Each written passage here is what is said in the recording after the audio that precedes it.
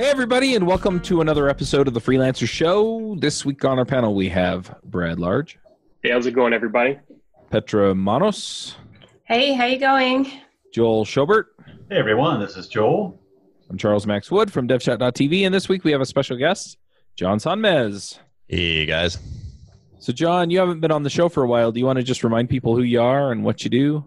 Oh, sure, yeah. So, I'm John Sonmez. I run a couple of companies. Simple Programmer is probably the one that more people have heard of, and that is a company that is focused on teaching soft skills for software developers.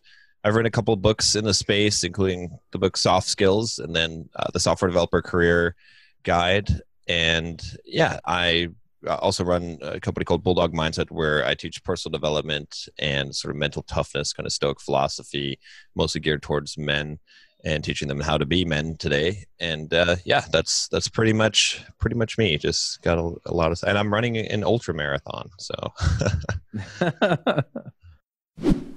when I'm building a new product, G2I is the company that I call to help me find a developer who can build it.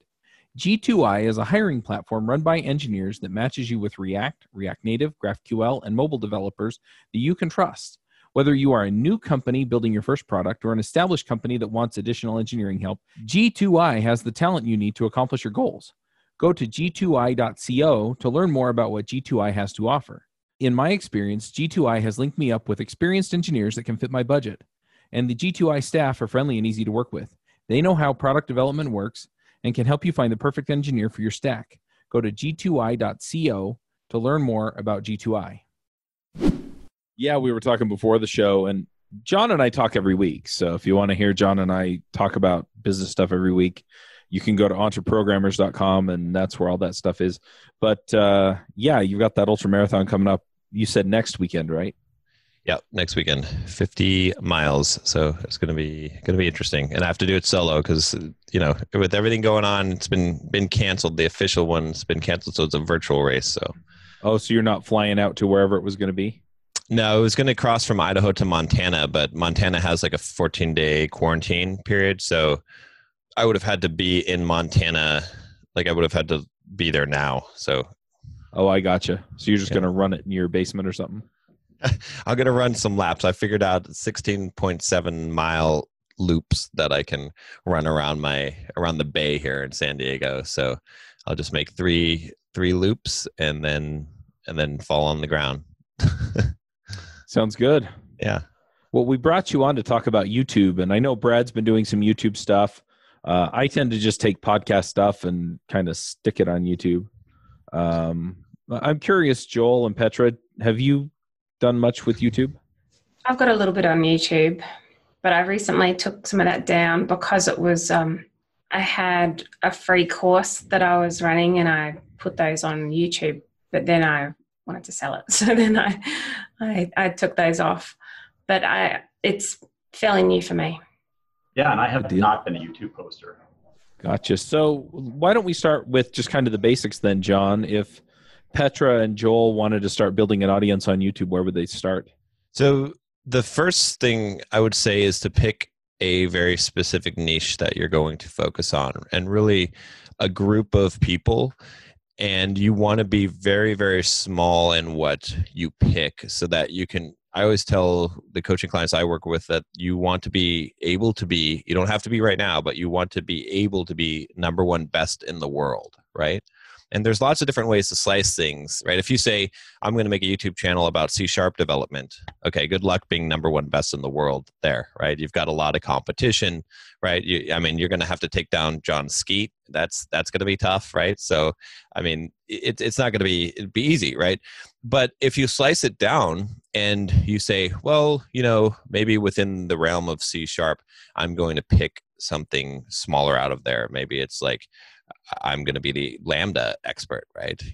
I'm just picking some things that I'm familiar with, but you could pick whatever kind of thing, or you could slice it a different way. In fact, I was telling someone, it's the same thing with a blog, is that one of the students that went through my blogging course, he came up with this blog called Angry Developer, and he was a C# developer, and and that was his way. And in fact, there's a guy, I was just watching a video. I like to watch some of the nostalgic YouTube videos on gaming consoles, and there's a guy called Angry Video Game Nerd, right? I don't know if you guys have heard of him, but it's genius. It's perfect, right? Because being a video game reviewer, like a retro video game reviewer, there's a lot of people that do that. Like if you wanted to make a YouTube channel about that, good luck. Like you're going to have to compete with a lot of people. But if you're the angry video game nerd, right, then now you've sliced things down. So you can really slice things from different angles. You just have to make sure that whatever you slice it, you create a small enough niche where someone can know who you are and know you specifically as that person. And like I said, you could be number one best in the world. That's really where to start, because that's going to allow you to build an audience quickly. Whereas if you try to, you never want to be the small fish in the big pond. It's better to be the big fish in the small pond. And then you can always grow the pond later, right? If you niche down I think a lot of people are afraid of niching down very small. And then they say, oh, well, then I'll just be stuck. I'll paint myself into a corner. But, Jeff Bezos did the same thing, right? He only sold books on Amazon, right? And for many years, if you read, there's a really good book called The Everything Store that talks about that history. And a lot of people were pressuring him to sell other things. And he said, no, I'm going to be number one best at selling books first. And then once he did that, then he expanded to CDs and music, the things that you would find in stores. And then he went to like toys, I think it was, and then household items, and now it is the Everything Store. But I can guarantee you, if Jeff Bezos started out trying to build Amazon as the Everything Store, he would have failed miraculously. I mean, it would have been a complete flop. There would have been no way to do that, because you have to gain traction, and that's the key, especially when you've got YouTube that it's a huge space, so many people competing, so many people uploading videos every day. Traction is key. I think that's an interesting point. When I jumped in, I really was looking at a niche, and I picked Salesforce, which is huge, but I realized that there was kind of like a pocket for the lowest priced offering, where a lot of small businesses and medium-sized businesses that I like to work with could utilize this product, right? But the content for it is very salesy, and it wasn't giving him much more than fluff. So I kind of shotgunned a few topics out there to validate some ideas, but I'm finding that a lot of people are trying to integrate that with marketing automation. So I'm trying to further niche down and get that target audience and start providing enough value to them that, I'm getting more leads coming in, and that's been happening for my freelancing. But just niching down like that can be difficult, especially at first. But I think that it is good to pick some kind of area and trying to get a few different ideas out there, even if you're just kind of shotgunning at first, and see what does get traction. Because once you get some encouragement, people commenting and asking questions, you realize you've hit a nerve with somebody there. Once you get that interaction, you can build from that, right? Exactly. Yeah.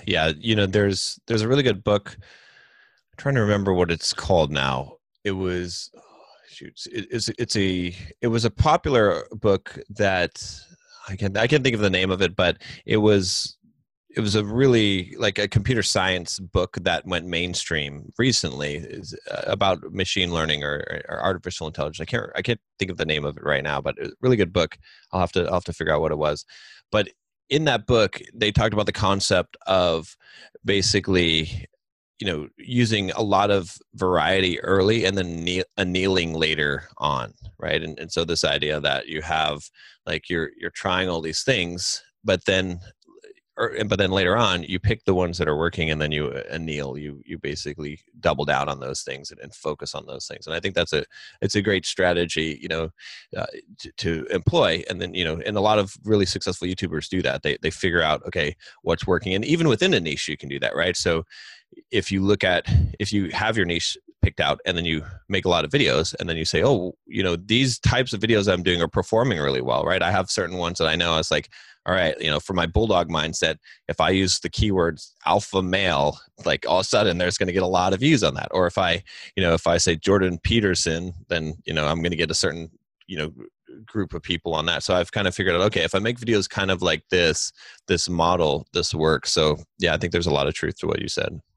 I've got a question on that actually. So for those of us whose main income comes from services rather than courses, the tricky thing about building an audience is that as we're delivering our service, we obviously get a lot of technical knowledge on our topic. And then when we share that information with an audience, the audience that we're attracting tend to be an audience of people that want to know how to do that thing. Whereas when we're selling a service, we're often selling the service to people that don't want to know how to do that thing. So you're almost attracting the opposite audience to the people that buy your service. And there's a bit of a natural polarity, I guess, between those two things. One way that a lot of freelancers are solving that is by selling courses and then upselling the few people in the course that are wanting to go on to have a done-for-you solution. But is there a way to, if someone is not interested in doing courses, is there a way to build an audience around people that are ultimately likely to purchase a service straight off the bat? Or is that a hard thing to do? I mean, I would say that if you build an audience that you're going to build, the key thing is trust, right? That's what you're really aiming at with YouTube and the audience, is because someone who trusts you is going to buy from you, and you have to establish that trust. That's why YouTube is such an effective medium, is because your personality comes out. Like, people can see you, they trust you more. Even audio is good. It's better than a blog, right? Podcast is obviously good, but for the people that are listening to this podcast, they can't see my face, right? If you could hear maybe from my voice, and you could say, well, okay, sounds like John's pretty sincere. But if you can see my face, then you can probably see that I'm sincere in what I'm saying, right? Or you might detect, you might say, I'm not sure. I think this guy's trying to sell me something, or pull a fast one, right? So, I think that's one of the key things. And so, I wouldn't worry too much about like the idea that some people are coming to learn how to do something, because anyone who's trying to learn how to do something is also the perfect candidate for let me do it for you, right? In fact, one of the best sales techniques I think that's possible when you're selling courses, like you just said, is like you do an email course, and you give someone like a 7-day email course, and you say, here, I'm going to show you step by step how to, do this particular thing in Photoshop. And then at the end of it, you say, and if you just want the templates right here, so you don't have to do this yourself, here it is for $99, right? It's the same thing with the service. You can really, get those same people, because sure, they can watch the videos, and then maybe they're going to try to do it themselves, or maybe they're, I don't know exactly what type of videos you're making, but you could still pitch them. They're the same kind of people that would be potentially open to having it done for them for the right price. And then also what I found, and just from my own freelancing and consulting before, so for example, with what I do with Bulldog Mindset, I have a membership site, but I also do coaching. So I do one-on-one coaching, and I get plenty of people that contact me for one-on-one coaching, even though I'm giving them all the information in the videos and in the membership of technically what I would provide. And, they'd rather have the service. They'd rather have me analyze what they're doing personally and give them the feedback. And even when I was doing software development, same thing would happen with my blog. And then with my Simple Programmer YouTube channel, it would be mostly developers that would be going there. But those developers work for someone who is trying to get a problem solved. And many times they'll go to their manager and they would say, hey, I found this guy on YouTube. He's already knows how to do this thing. Why don't we just hire him to do it? And then I would get, contracts from there. So I think that it's not as much of an issue as what it seems, because there's always some connection, right? And that's the thing, is like, I would say that the big thing you need to make sure that you're doing is when you're building that audience, to build an email list with that, because then you can contact those people. And even if they're not the decision makers themselves that would hire you for services, they probably work for someone who is the decision maker who would hire you for services, and you can make that appeal as well. So yeah, I completely understand what you're saying there. I've had that very situation occur where someone has subscribed to my email list after seeing some of my content, and they immediately referred me to their managers. And in their case, they were a marketing person for a fairly substantial hotel. So they passed me on to them. And the hotel GM would have never been watching or reading my content. They just wouldn't have. but this person referred me on. So I think what you're saying there is true. If you have a certain number of leads coming in, you can pick and choose which ones are relevant. Because in my case, I want to be careful that I'm not making my delivery too complex by doing a whole lot of custom work for a whole lot of agencies that want to subcontract me. But if it's bringing in referrals, then for sure that sounds great. Yeah. Yeah, I've found something similar where the only thing I've found in my, somewhat limited experience, but it's just when I draw the line for people between the, how I can help them earlier on, it almost acts as like a weeding out mechanism. So in some of my videos, I have like 3 or 4 that produce pretty much all of the leads I get.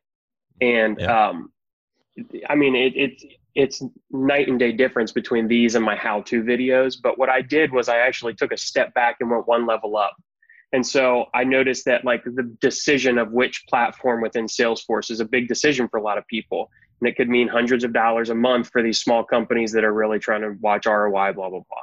So they want to make the right decision, but it can be very difficult for them up front to determine. So I made a video about how to pick, right? And because there was an opening, I like shot to the top of the results. It's great. And most of my referrals come just from that one video. But by taking a step up and saying, what would the decision maker really be most interested here?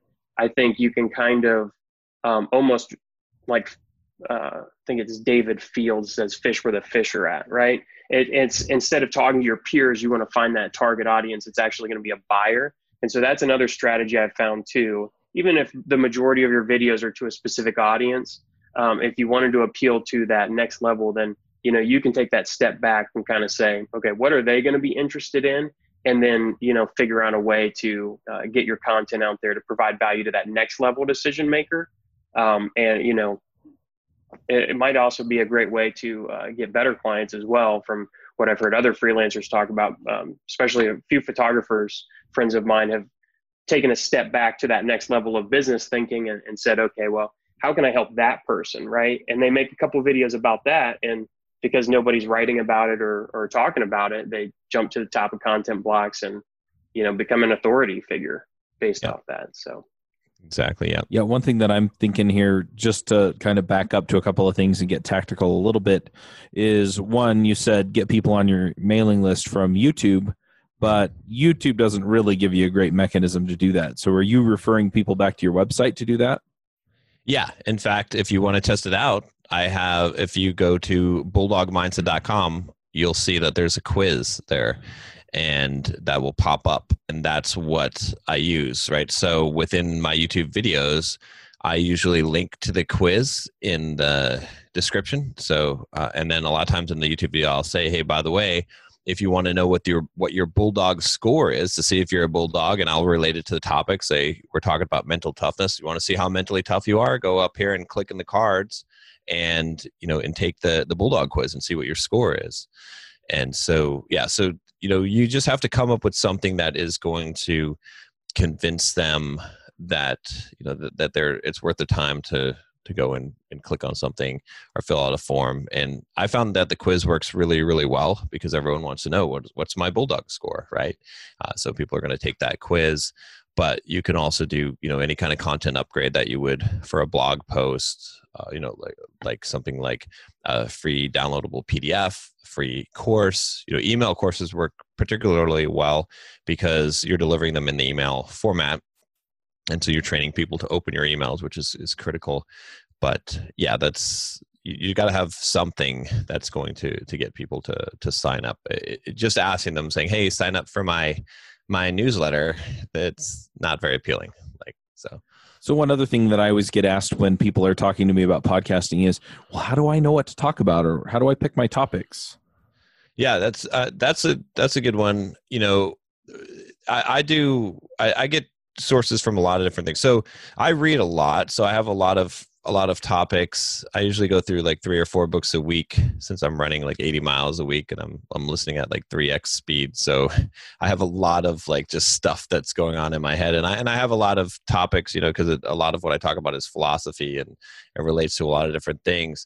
but I'd keep a list, right? That's one of the key things. I just keep a list of topic ideas. I think that's really important. And, at one point I was doing 2 videos a day, and I did that for over 2 years, and I never ran out of things to talk about. There's always something to talk about.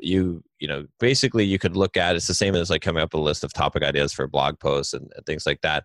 You can look at what's already performing. That's also a good one, is like just look in your niche and see what other videos are doing well. In fact, that's what, YouTube is really a stealing platform, in the sense that what a lot of YouTube content creators do is they just look and see, okay, what's trending in my, someone did a day in the life of a software developer. Oh, wow, that's got 2 million views. Okay, a day in the life as a software developer as a Facebook employee, right? And then you make that video, and it's going to do well because the other one did well. So, that's it. It's not the most original thing, but you got to kind of play to the algorithm, right? But, you can always come up with ideas. The thing is, you have to have some kind of a deadline, right? And you should always have a list ahead of time, because if you try to sit down and come up with a video idea, you're going to waste a lot of time. But if you try to sit down and come up with 50 video ideas, you're not going to waste very much time. It'll take you less time sometimes to come up with 50 than it will to come up with one. So spend the time coming up with the ideas, and then record them later. Don't try and combine those things together. But the other thing you can do too is you can just rehash the same stuff, right? I mean, if you listen to radio talk shows, or if you listen to motivational speakers, especially love to do this, is they just say the same thing over and over again. They even write the same thing in their books. They write 10 books and it says the same thing in there. They just rehash it in some way. But, someone hasn't heard it in your audience, or people want to hear it again, or you have a different take on it. Look at the things that are popular and revisit them and make a part 2 of it. Yeah. So you're never going to run out, basically, as long as you as long as you do stuff like that, as long as you have a list going and you're willing to reuse ideas. But yeah, sometimes you need a constraint to help you be more creative. So do you recommend because you were saying that for a while you're doing 2 videos a day, do you recommend frequency? So things have changed in society, I would say. Now you need 2 per hour. Right. No. It used to be that being prolific as hell, that used to be my best strategy. It was being prolific as hell as a content creator. And I would just produce as much stuff as possible. And that used to work, right? When no one was doing it and you could get away with it. And I mean, I would produce a blog post a day and my blog would grow. I was making YouTube videos 2 a day, and it was just skyrocketing the growth of my YouTube channel. But that's not the case anymore. There's too much noise now. Same thing, like, I mean, on Twitter, right? Like it's like you could send out a tweet and have a bunch of followers, and like maybe you're gonna get 1% of them click it, maybe even if even that much, right?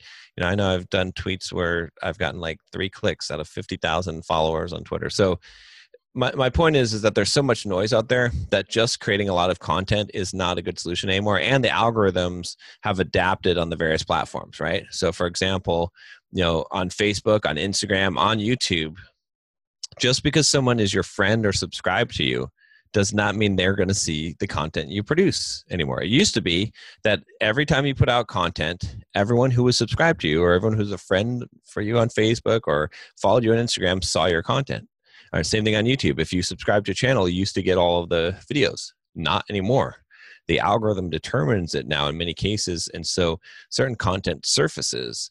So basically, what you have to do is what Nicholas Taleb would call the barbell strategy, which is this idea that you need to have something like, maybe 80 to 90% of your content is you focus on being prolific, like you need to still have a good volume of content, but about 10% of it, maybe you focus on home run content, really epic content that's going to hit it out of the park, right?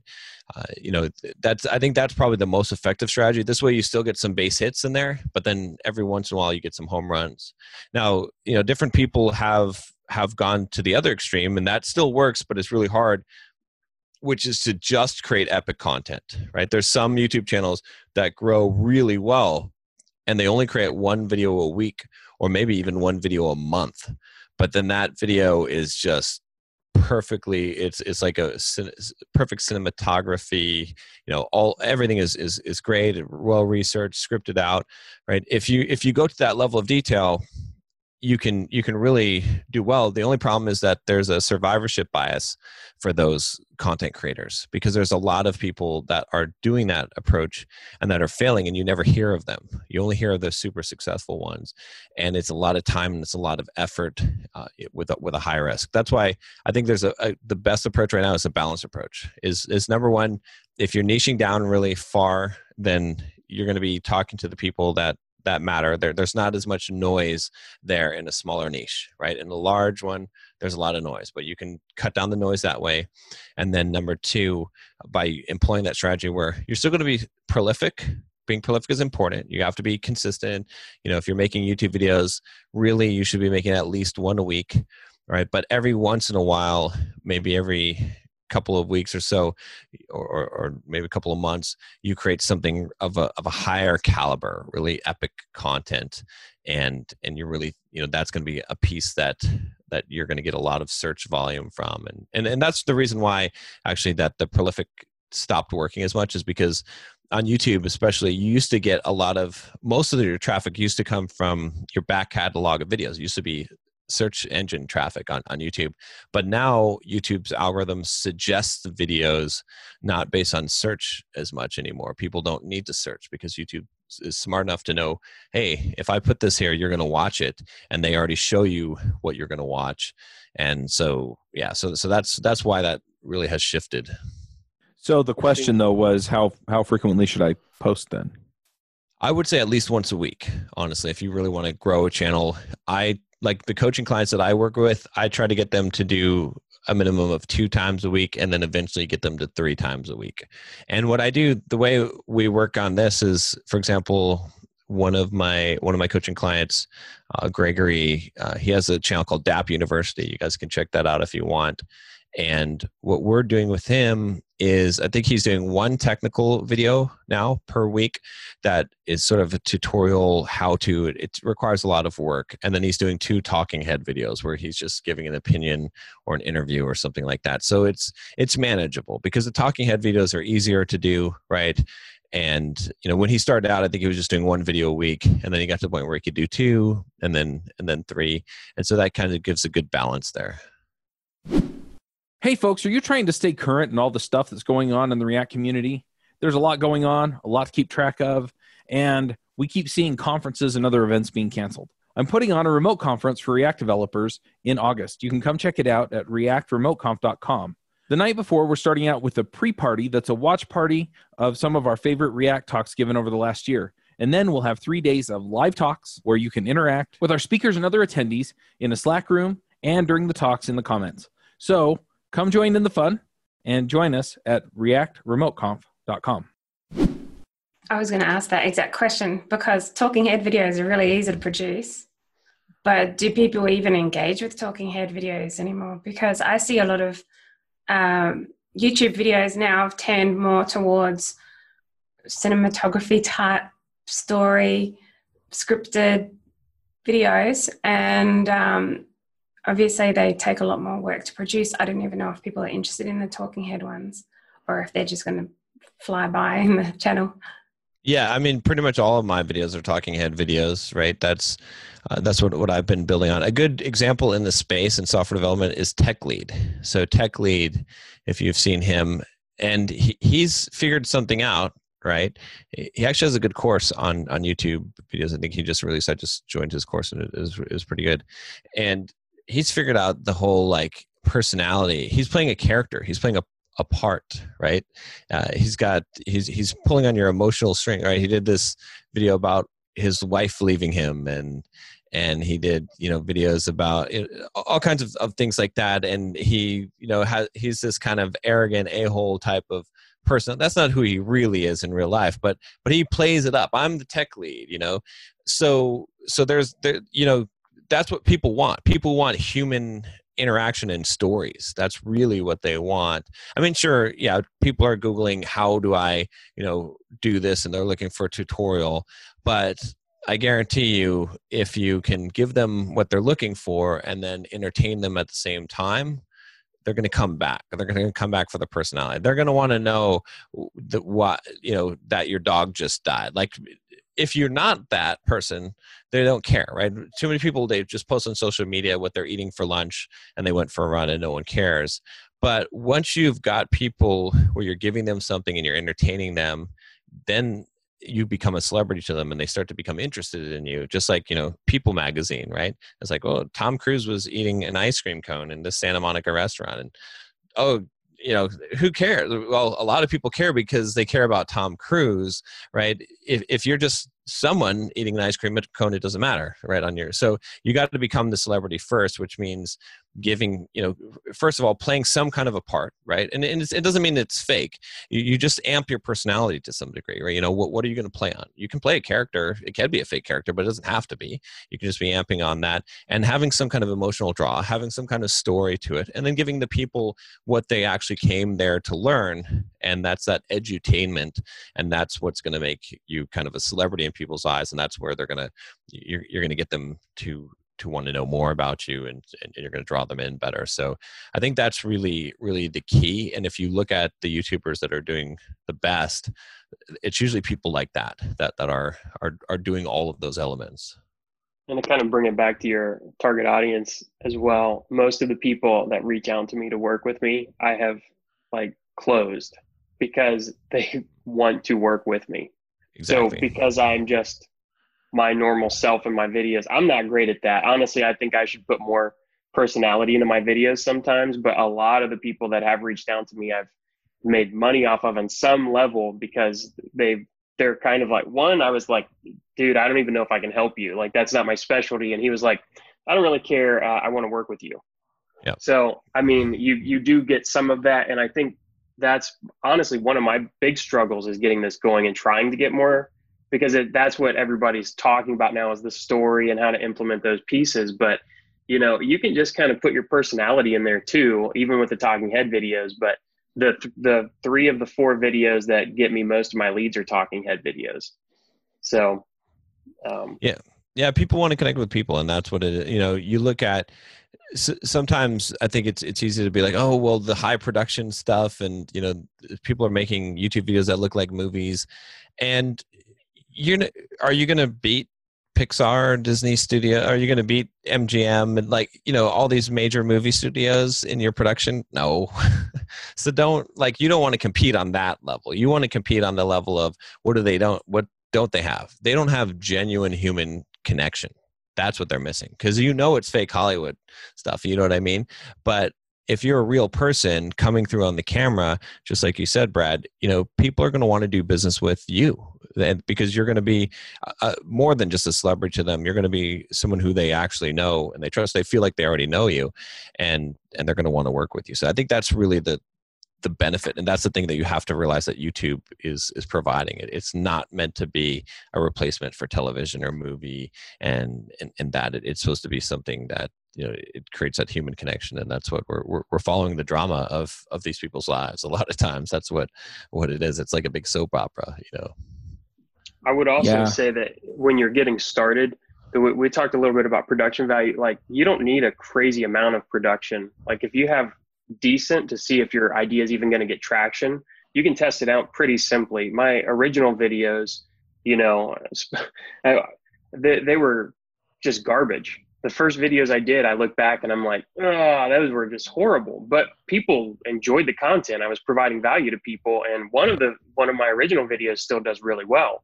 And so I redirect them to content where I updated that and said, oh, by the way, this is out of date. So I just put a tag in the video so they can click through to the new video and get the updated, better production value version of it, right? So if you do find traction, there are ways that you can kind of redirect that traffic as well. But, if you're just starting out tactically, I would think, don't get too bogged down in the details, especially we're talking about a bunch of technical people out there on the freelancer show mostly. You're going to get caught up in the details. You're going to want high production value. You're going to want it to be technically accurate, obviously, but I would say if you're making it very, technically accurate and relevant for today, then, even if the production value is just a screen capture and you talking, just do that at first, right? You can do that and see if your idea has traction, especially as you weigh out, which direction you want to go. Yeah, I mean, you can use your phone camera. The phones today are playing. I mean, heck, the newest iPhone does 4K video. Like I mean, I don't even shoot 4K. I've got a C100, like a movie camera here that I'm using here, and it doesn't shoot 4K. So your iPhone, in some ways, it might be better than a $2,500 camera. So, you can use that. The audio on it, even unamplified from the iPhone, like when you're holding it out from you, is actually pretty dang good. But the biggest thing I would say, like if you're going to invest anywhere, is getting the audio right, because audio makes a difference. But you could buy a lapel mic. Like the cheapest thing to do is just to buy a lapel mic that plugs right into your iPhone, and those are $15, and you will get beautiful sound because it's so close to your mouth when you speak. But yeah, you don't really have to invest a huge amount in it. Getting good at editing is probably a beneficial thing. Those are the areas I would focus on is audio and editing.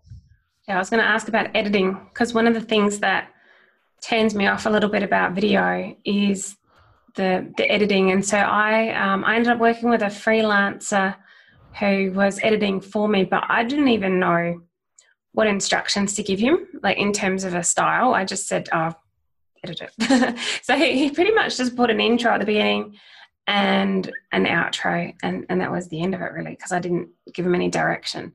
But even then, I found that creating video, I needed to set aside a certain budget for editing and then a budget for promoting that content. And I didn't really know where my budget should be spent in order to get a good return on investment. So perhaps you could give us some suggestions on, like for those of us that don't have a good budget yet, where we should spend our budget when it comes to getting freelancers to help. Yeah, that's a good question. So as far as the editing, I mean, editing is kind of an interesting one because, most movies that we see, what makes a movie is the edits.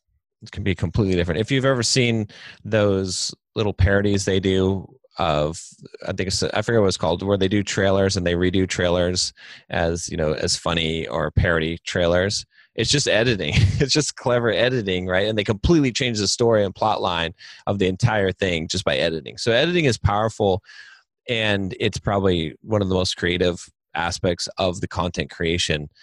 Now, with that said, I don't do editing myself anymore. I know a lot of big YouTubers that still do editing themselves because they want to have control of that creative process. It's questionable, right? I mean, definitely if you do your own editing, you can control how the message is delivered and you can control the feel of it.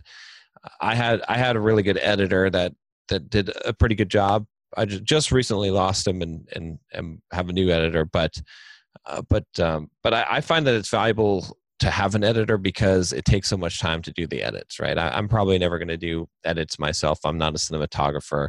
I really just want the basic edits to be done with my content. So, but I do think that's one of the best investments for someone doing YouTube is to spend some money on hiring an editor, because it's going to save you time, especially if YouTube's your whole thing. If you're just doing YouTube, okay, edit your own stuff, right? You'll be fine, right? But if you're trying to run another business and you're using YouTube for lead generation and you're part-time YouTuber, then you probably need to hire an editor. It's probably not going to make sense to do it on your own. So setting aside some budget there, and you can get it done fairly cheaply. You can find, because it's not a very high demand skill, or, well, let me put it this way. It's not a very high requirement skill. Like, it doesn't require a high level of skill in order for you to develop that. Someone can become a video editor in a very short amount of time. Now, there's really skilled ones, of course, but I found that I can hire people anywhere from $5 to $20 an hour and have good editors, but you have to screen them out. So that's where I would put some budget money. As far as like promoting the videos, that's where things get tougher, because determining the ROI on that is really tough. And you're probably not going to get a measurable ROI if you're not really selling a very high ticket item right away, or have a back end funnel, right? So I'm not a huge fan of spending money promoting YouTube videos. I think it's better to just create good content and organically grow the channel. But if you're thinking for the long term, you could potentially invest in advertising for your videos and trying to get the promotion out there. It's just you're not going to be able to measure the results, right? Because the thing is, even with my membership right now for Bulldog Mindset membership, a lot of times I poll the people that come into the membership, right? And I'm like, hey, where did you hear about Bulldog Mindset? Why did you join and stuff? And so many times their response is, oh, I've been watching your videos for 4 years. And I finally decided that I want to join. I want to transform my life. And I'm like, wow. So if someone's been watching for 4 years, how do I measure? If I spent some advertising dollars 4 years ago, it takes that long a lot of times for people to convert. So because people warm up to you and they've been following, and then finally, someone's like, oh, I'm going to pay for coaching. I want you to coach me, or I want to buy the service from you. So unless you've got a really tight funnel where you're measuring the ROI directly, then I would not spend money on advertising, because if you can't say, okay, I spent $1 on advertising and I got back $1.25, then you're kind of, you're taking a big risk there, because how do you know if your money's being spent well or not? It's really hard to tell. So I feel sorry for the people that did 3 years worth of videos and then gave up thinking they weren't going to get an ROI on it. That only lasted 1 extra year. They would have had all those 4-year people too. Well, that's the thing is I think it's with podcasting, it's with blogging, it's with YouTubing, right? The big thing I always tell people is that 5 years is the minimum that you need to commit to something in life. If you want to, anything that you want to really achieve any level of high success at life, you need 5 years. Right? Whether that be getting in, you want to build a great physique, get in shape. All right, commit 5 years of your life. You want to build a business, 5 years. You want to build a YouTube channel, 5 years. Podcast, 5 years. Whatever it is, 5 years. And that's so critical, because so many people give up so soon, because what happens is it's like an exponential curve. It's just like the coronavirus curve, right? Like when you look at it, this is like your YouTube channel. It's like this. Oh, it's not growing, and then people give up. But then they're 5 feet from gold. This is like, it's about to go into hockey stick territory once you gain traction, and it's got that exponential growth curve to it. And that's the thing that most people give up before then, right? It's like I always compare it to running a marathon. It's like, at the starting line of the marathon, there's all these people. You're like, wow, all these people are here to run. And, it's a big crowd. And then around mile 20, you're like looking around and you're like, where did all the people go? There's like people lying on the side of the road, and people walking, and people that just gave up. And, and that's how it is like everyone starts a podcast. Everyone starts a YouTube channel. Everyone starts their blog. But how many people are there a year later still doing it? Not very many. And it's because they don't have the page, because you don't see the results. So you have to trust the process and divorce the results from the process that gets you those results, and just keep on going. And, if you keep on going and you keep on being consistent, eventually you're going to get traction and you're going to succeed.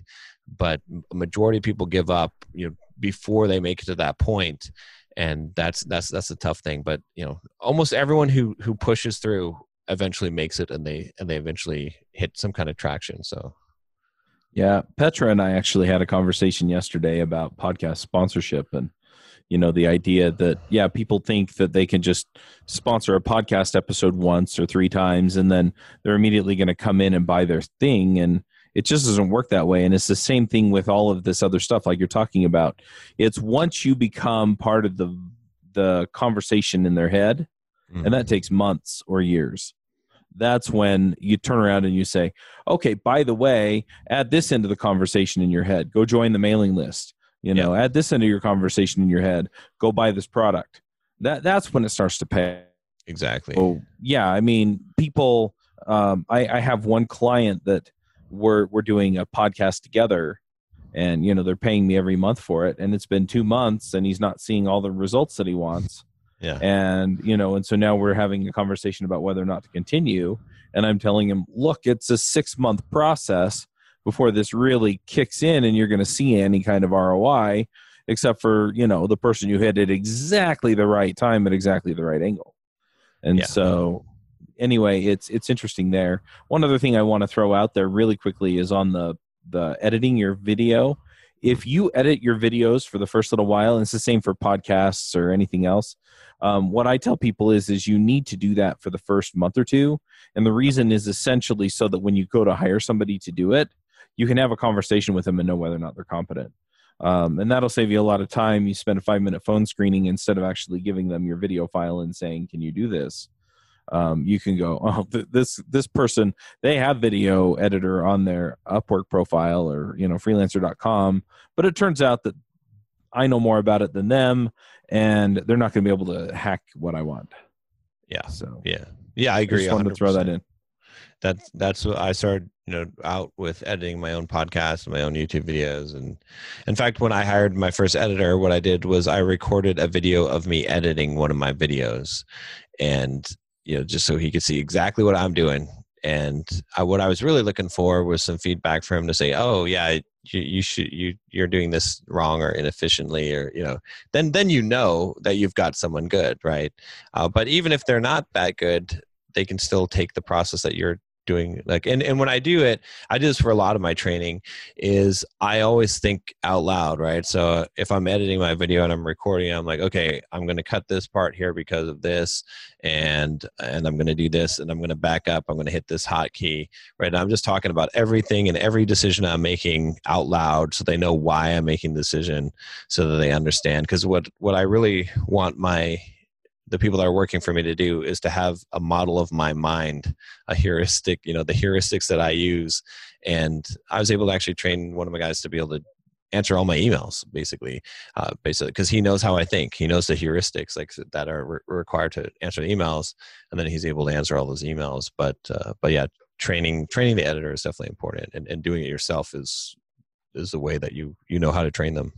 Well, you were exporting into Og Vorbis. I know you were, right? And so they corrected you on that. Yeah.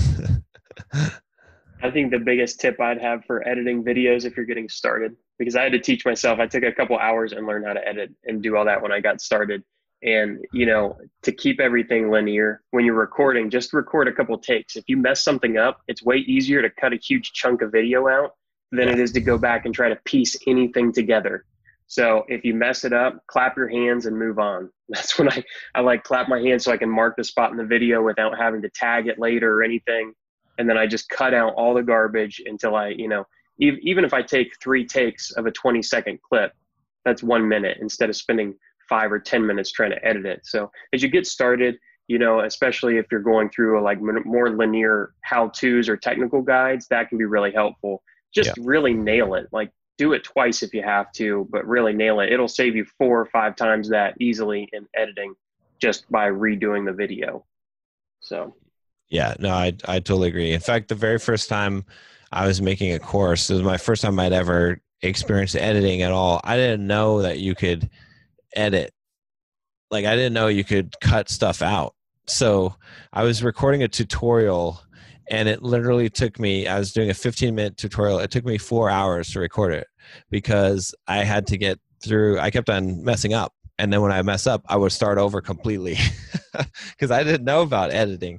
I was recording in Camtasia. It was my first time making a course.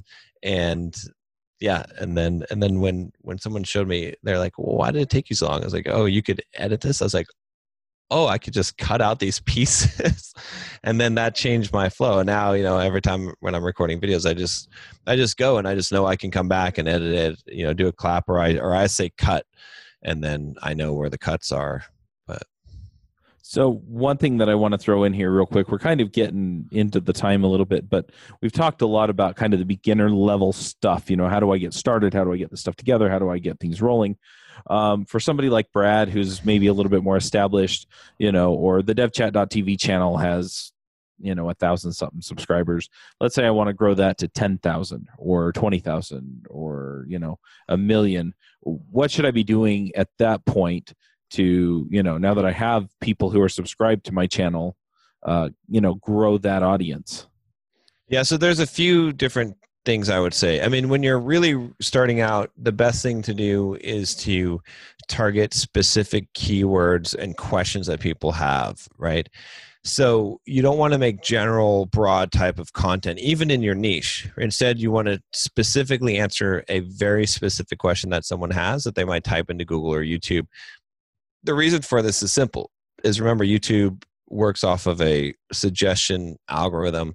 And so if you're a small channel, YouTube's not suggesting your stuff. They're not going to, because it doesn't matter, because they know you're probably not relevant. But if people are searching specifically for a specific question, then you're more likely to have your stuff surface, because there's no one else that's written, made a YouTube video with exact title of exactly what they're searching for. So that can let you grow initially. The second thing I would say is that, as you're going past that stage, there's a few other tactics you can use. One of them is collaboration, right? So you can find other channels that have more subscribers, and you can do some kind of collab with them, whether you get on a live stream with them, or you invite them to do a video for your channel, you do a video for their channel, right? There's a lot of ways to do that collab. The smaller you are, the more impactful big collabs can be, because one of my coaching clients just today, we were just looking at his stats, and he basically got a 25% lift of subscribers in his YouTube channel just from doing one collab. So if you can grow by 25% by doing one collab, it's worth it. At some point, there's diminishing returns as you grow bigger, where it's not going to matter. You're going to triple the number of subscribers you get in a day, but that's only 3 days worth of subscribers. So big deal, right? So that's one. Another one I would say, though, that's important, which we kind of discussed already, but make sure that you create content that's polarizing, right? And this is critical, and it doesn't have to polarize on political viewpoints, right? So, the famous example of polarizing content that I always use is Donald Trump, right? Most people either love him or hate him, right? It doesn't really matter which side you fall on. I don't really care, but the lesson to be learned from that is that he was really good at polarizing people, and that really helped him a lot, right? Whether you think he's an idiot and he did it accidentally because he's an idiot, or you think that he's brilliantly smart and a master of persuasion, again, you have one of those viewpoints most likely, even about that topic. But regardless of why he did it, it worked, right? And that's one of the things to understand. Margaret Thatcher was also really good at that, but most people aren't familiar with that analogy. So what I mean by this, in saying that it doesn't have to be political, is that, let's say that you're making a channel about JavaScript. Okay, don't be afraid. Don't make a video and say, these are what might be the top 5 JavaScript frameworks, right? And then present them all equally. Just be like, this is the top JavaScript framework. The other ones suck, and this is why.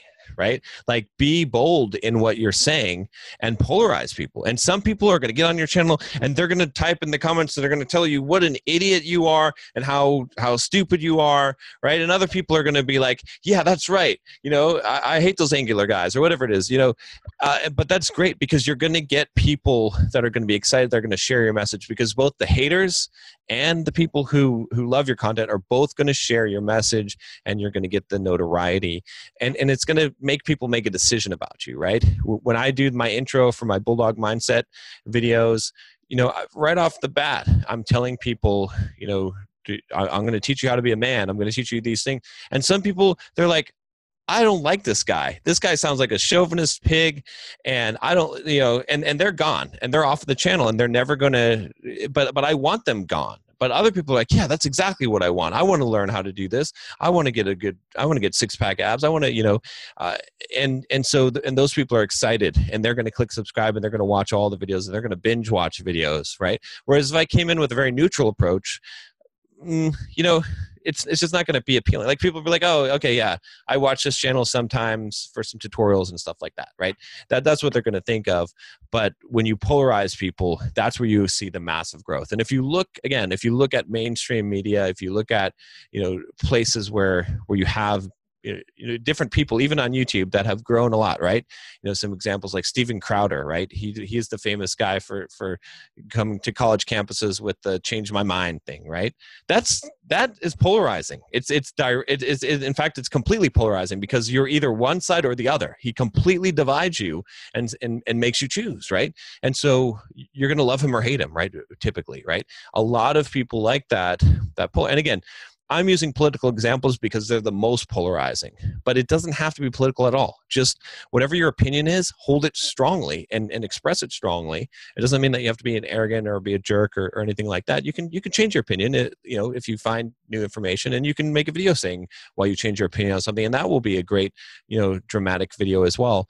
But remember that people are watching stuff to be entertained, and they want to be excited about things, and you have to get the emotional involvement. That's the difference between being a channel that has like mediocre growth and one that has like a really huge growth, is that polarizing element. Early in my career, I figured out which jobs were worth working at and which ones weren't, mostly by trial and error. I created a system that I used to find jobs and later contracts as a freelancer. If you're looking for a job or trying to figure out where you should go next, then check out my book, The Max Coder's Guide to Finding Your Dream Developer Job. The book walks you through figuring out what you want, vetting companies that meet your criteria, meeting that company's employees, and getting them to recommend you for a job. Don't settle for whoever has listed their job on the job board. Go out and proactively find the job you'll love. Buy the book at devchat.tv/jobbook. That's devchat.tv/jobbook. So instead of saying, here's why you shouldn't blah, blah, blah, it's blah, blah, blah is garbage, and you shouldn't touch it with a 10-foot pole because it sucks. Yeah, basically. I mean, you don't necessarily have to be that blunt, but you could be, right? I mean, it depends on what the persona that you're playing is, right? But you have to be very strong in your in the position that you hold, so that you're not. If you're afraid to step on people's toes, then you're probably not going to grow on YouTube. I look at that, and that's something that I've been doing in my channel as I have gotten feedback, as I see what the people watching, what their assertions and assumptions are, and I actually have mirrored those in some instances. Like a lot of small and medium-sized businesses don't really want to invest that much in their businesses, so I push them on that point sometimes. In some of my videos, I'll say, hey, if you're not willing to do this investment, then you're probably not going to get the outcome you want, right? Like having those assertions built in there and kind of pushing it towards that, you can do that. And like you say, it's not necessarily right or wrong for everybody, but at the same time, this is the assumption that I bring to the work that I do. And some people really respond well to that, and other people bounce, and that's fine.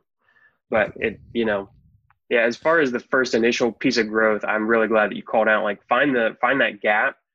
If you can find, like if you go to Google and type in whatever niche you want, you'll get 10 results instantly. If you go to YouTube and any of those are missing, there's your chance to make a video that's going to get some, visibility right off the bat. And that's kind of what I did to get my first, whatever. I'm not that much. I have like an hour and a half of view time a day from people, right? But I got that simply because I went to Google and figured out where the gap was. So I think if people are looking for topics or intros into it, then go to Google, see what's missing. The difference is between the Google top 10 results and the YouTube top 10 results. There's your entry point. And then once you get some people, figure out what their assertions are and be more assertive about those things, for sure. Exactly. Yeah. And that's it also, it's the thing that builds trust, right? Because those people, right, that you have a conversation with them, and you're trying to get them to just show some kind of level of commitment or emotion, and they're just neutral. They're just like, you're like, that they're thinking something. They have something in their mind. Everyone has an opinion on something, but they're just being polite, and you're like, okay, you don't really trust those people. They're not genuine. Right. Whereas even someone who you disagree with, that you might think is a jerk, at least you respect them because they're genuine. You're like, okay, this guy may be an a-hole, but you know what? He's at least like, he at least stands by what he says. Like he's not just shining me on. Right. So I think that's why it comes across that way. And that's why, like you said, when you directly address the issues and you're like, look, if you're not maybe this isn't right for you. Maybe you're not ready to commit to growing your business, that's fine. But I'm not going to lie to you and pretend like it is. And that's the truth. Like you're not afraid to offend them. So they're like, okay, this is the guy I want because I trust this guy because he's going to tell me, it's like even in the coaching business, right? When I coach a lot of clients, one of the things I tell them when I first start coaching is I'm like, look, a lot of consultants and coaches, they're famous for doing this. They're famous for saying like, hey, so what do you think about this? I'm like, I'm not going to ever do that to you. I'm going to tell you what I think about it. And I'm going to tell you exactly what you need to do. I'm not going to say, oh, you need to make that decision for yourself. No, I'm going to give you the decision. I'm going to tell you exactly what you need to do because that's what you're hiring me to do. And you're not going to like it. It doesn't matter because don't pay me if you don't like it because that's what my job is. It's not to like shine you on and to make you feel good about yourself. It's to make you have results, and people want that. That's what they want. It's hard to do it because you're afraid I'm going to alienate people, but that's the message that you need to have. All right, I have one more thing that I want to bring up just because I am lazy. Okay. And because I am lazy, I don't want to do extra work.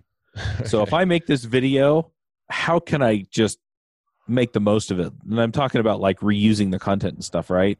So if I make the video, I want to put it on Instagram, I want to put it on Twitter, I want to put, and I guess I want to build my audience on YouTube to be sure, but dang if I don't want to build these other audiences and I've already made this content. So how do I reuse it? Okay. Well, so what I do, my process is my primary source of content is video. So I record the video, and then from the video, my editor puts it on YouTube. He also puts it on Facebook, and then he creates clips out of it to put on Instagram. So we're getting the clips from there, and then those same clips can go on Twitter, and then he creates quote cards out of what I said. If I see something in the video, and then creates a little quote, and we can put that out through there. And then we take the audio from the video and we make a podcast out of it. So we get kind of all those things. Now, it's better to create content in the native platform, right? But if you can get a process like this in place that doesn't really cost you much, then it's worth being out there.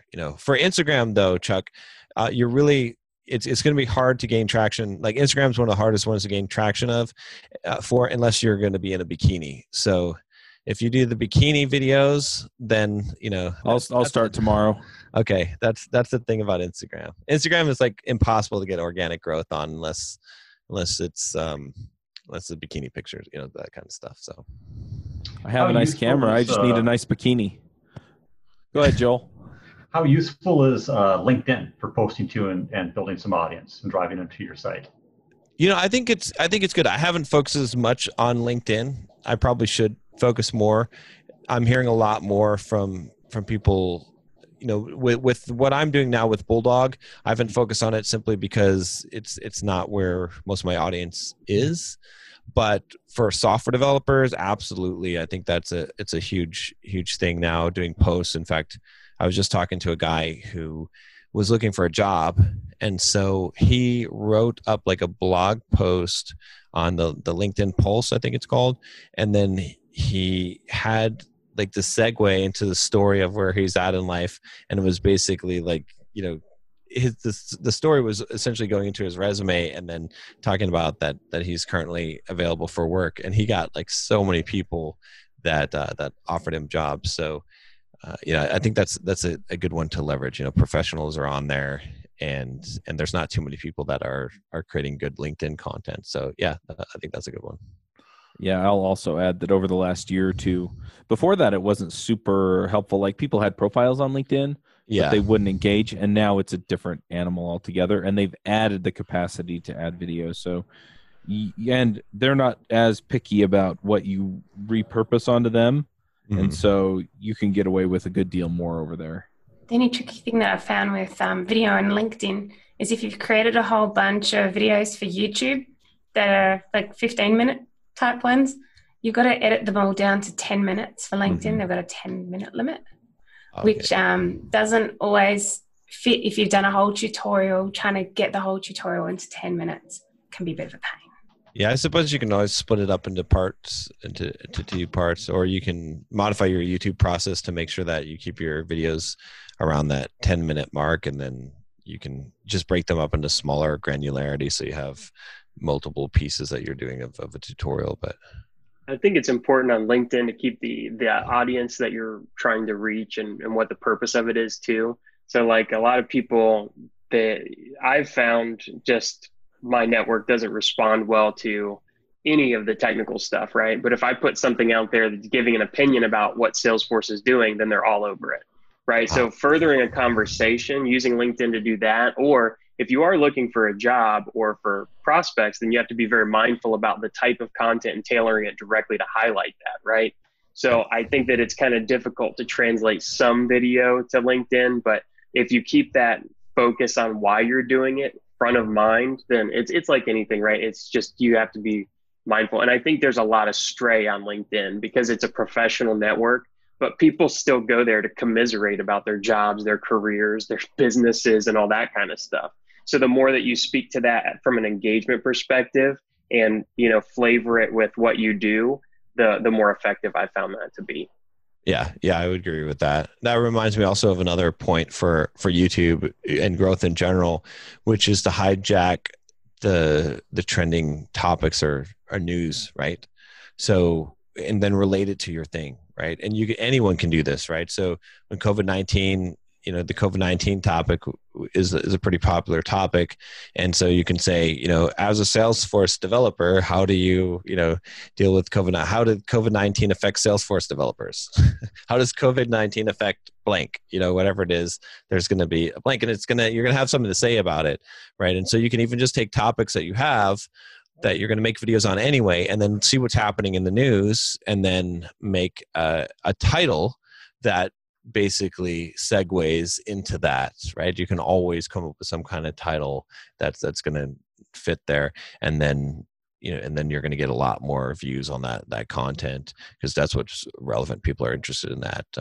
Along with that, also another key thing for YouTube, while I'm at it, is make sure that you have really good titles and thumbnails. That's become really key lately, as that, the click-through rate is really important. So, you kind of have to make titles that are what some people would call, I don't really like the term clickbait, because I think it's ridiculous, because that's what all media has always been doing. Clickbait forever. It's just good copywriting. It's just being a smart writer is making a title that people want to click and read. So make a title that people want to click and read. Don't worry if people call it clickbait. It's only really bad if you make a title and then it's completely gives them something opposite of what they thought they were going to get. But if it's a question mark or a surprise or something, or it's curiosity click, then it can never be clickbait in that sense. But make sure that you write good titles and have really good visuals for the thumbnails that are going to intrigue people so that they click to find out. So I like it. All right, John, if people want to see what you're working on or go watch your YouTube channel just to get some examples of what's working for you, right? So they could go and look and see, okay, what's John saying about Bulldog Mindset? And then, okay, how can I apply this to Salesforce or whatever it is that you do in our audience? Where do they find you? So go to bulldogmindset.com and take the quiz. See what your Bulldog score is. From there, I will send you an email and give you more information, and then you'll be able to see my videos and all of that stuff. So just go to bulldogmindset.com. That's the easiest thing. And then there'll be a pop-up that says you want to see what your Bulldog score is, and just take the quiz there. And then from there, you can find everything else. Sounds great. Let's go ahead and do some picks. Joel, do you want to start us off with picks?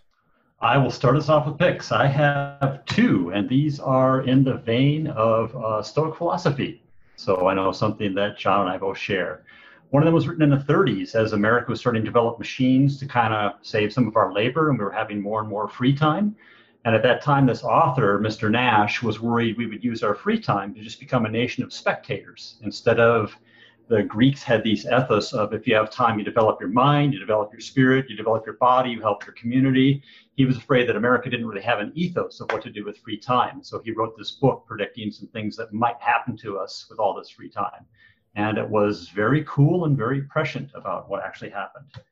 And the second is a classic. It is the Meditations of Marcus Aurelius. We think of like those people from 2,000 years ago kind of as primitives, but it's amazing what stuff they had figured out about how to live a life that really is of high quality and affects other people in a positive way. And Marcus Aurelius was one of the better writers for summarizing some of that Stoic philosophy of how to achieve that in life. So those are my 2 Stoic picks for the week. Nice. Brad, what are your picks? So one of my picks is actually, I like blue jeans kind of a lot, but I don't like buying them too often. And so I've tried to find a very durable, raw denim kind of thing that would last a long time. And I settled on unbranded jeans because I also don't like a ton of branding a lot of times.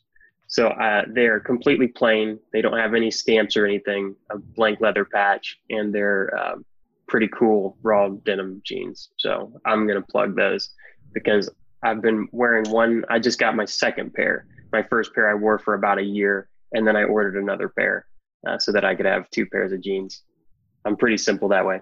But I'm picking those. And then I would say if you wanted to find out more about Stoicism, I'm a huge fan as well. And one of the things that I looked at was the Daily Stoic. They have like Twitter and an email list, and it's pretty cool if you're getting into it. If you're already into Stoicism or have done some of the reading and it's not as impactful, but really enjoyed Daily Stoic. And then I'll throw in a link. I was laughing along when you said the thumbnail thing about YouTube, because I started putting like decent thumbnails on my videos and the click rates just jumped. It was ridiculous. Yep. I was so mad I hadn't been doing it before. So I've already picked like sparkadobe.com to do that. But I'll throw in a couple of my video links so people can check out how bad videos can be and still pick up traction. Nice. Petra, what are your picks? Yeah, there's a book that I read. Actually, I got it on Audible first, called Oversubscribed by Daniel Priestley. And I really liked that one. So I ended up reading his other books as well. I ended up listening to them on both Audible, and then I bought the books as well because I really enjoyed them. So, I recommend that book. I'll supply links for that one. Awesome. I'm going to throw in a few picks. One of them, so I've started doing video a bit. I invested in a camera, and I just use my microphone, record into my computer, and then sync it up because I feel like I get better audio quality that way. But I was going to say the camera I have, and it's kind of nice, so you can get it if you want it, but I'm just going to say this camera is the bomb. It's a Nikon 5400, I think is the number on it. I'll have to double check. And then I also picked up a teleprompter, and I'm using a teleprompter app. And that really helps as well because it has some AI in it, so it'll listen to you and it'll scroll. It's pretty good what you're saying, and that way I can stay on script and I can get the message done, and I'm getting better at reading. I am really terrible at reading stuff aloud and not screwing it up.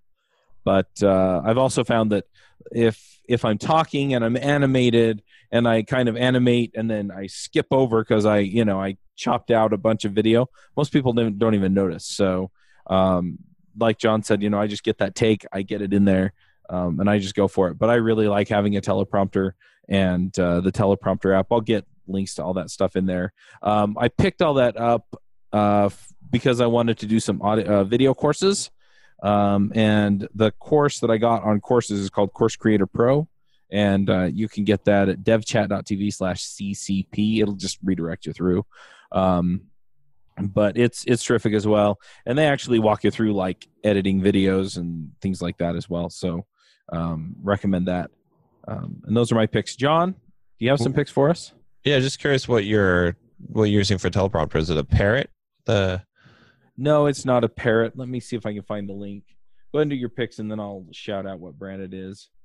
Okay. So in the tradition so far of doing Stoic picks, I'll pick Seneca's Moral Letters to Lucilius. Really good. That's probably my favorite Stoic text. Not all the letters are great, but these are real letters that he wrote, and there's some really good gems in there. I'll put the link to it. You can get them for free. There's some books that you can find. The problem with the books is they cut out some of the letters. They edit them out, and they only pick the ones that they think are relevant. But I like to read through the whole thing. In fact, I was doing a YouTube series where I was reading and providing commentary on every single one of the letters of Lucilius for some time. But it got so little views that I stopped. So I might just create another channel and do that because I enjoyed doing that. And then the second one I'll pick here. This one's kind of weird. Okay, it's called My Big Toe, My Big Theory of Everything. And I just finished up the trilogy of this book series. I had read the first book a while back. It's by Thomas Campbell, and it is literally this guy who wrote it, Thomas Campbell's theory of everything, of how the entire universe works. And basically he has this model where we're in a virtual reality and there are multiple layers of virtual reality, and he has the physics for it. I mean, it's really weird. Like it's definitely worth reading. At first when I started reading this, I was like, well, this guy's nuts, he's a crackpot. But all of his stuff fits together. Like I'm not 100% sold on what he's saying, but it's pretty interesting. It explains a lot of things that are unexplained in science, under his theory. And he's kind of an interesting character. I actually had him on my YouTube channel at one point. But that book series, like if you're interested in like really weird type of stuff, that book series will blow your mind. It is pretty insane. So the teleprompter I got is a Glide Gear brand. And okay. I got one that my iPad would fit into. Okay. Because it made the text a little bit easier to read. Because some of them will take an iPhone, but then it's trying to either magnify the iPhone, which you get varying results on, or it's just tiny like your iPhone, so you have to be within a certain distance. And I'm nearsighted, so if I don't have my glasses on, sometimes it's a little bit tricky to read if it's too small. Okay, because I have the iPhone one, the Parrot one, and it's too small. Yep. That was my experience. I tried one of those. It wasn't a Parrot; it was another brand. I can't remember, but yeah, it didn't work because it was too small for me. And it's the Nikon D5600 is the one that I have. I got the one with the two lenses, the 18 millimeter to 55 millimeter and the 70 millimeter to 300 millimeter, so I can get some good distance shots and some good up close shots. And I'm not getting much more fancy than that, even with my photography. So you need to hook it up to you're not using it as a webcam, right? I am not using it as a webcam. Yeah, you should hook it up as a webcam. I should just hook it up right here. I've got a little box. I forgot what it's called. I can look it up for you, but it basically allows you to take any HDMI input and make it a webcam. Yeah, I've got one of those too. I can't remember what it's called either. Yeah, okay, cool. Yeah, in fact, I'll go ahead and put up I'll put up a link. I'll slip it into the chat in a minute. But I have a kit. It's kit.com or kit.co for all of my audio equipment. I'll just put up another one for the video equipment that I've got. But yeah, then people can go see what all we're talking about here. All right, John. Well, thanks for coming. This was cool. Yeah, anytime. All right, folks. We're going to go ahead and wrap this up. And until next time, max out. Take care. Bandwidth for this segment is provided by CacheFly, the world's fastest CDN. Deliver your content fast with CacheFly. Visit CacheFly.com to learn more.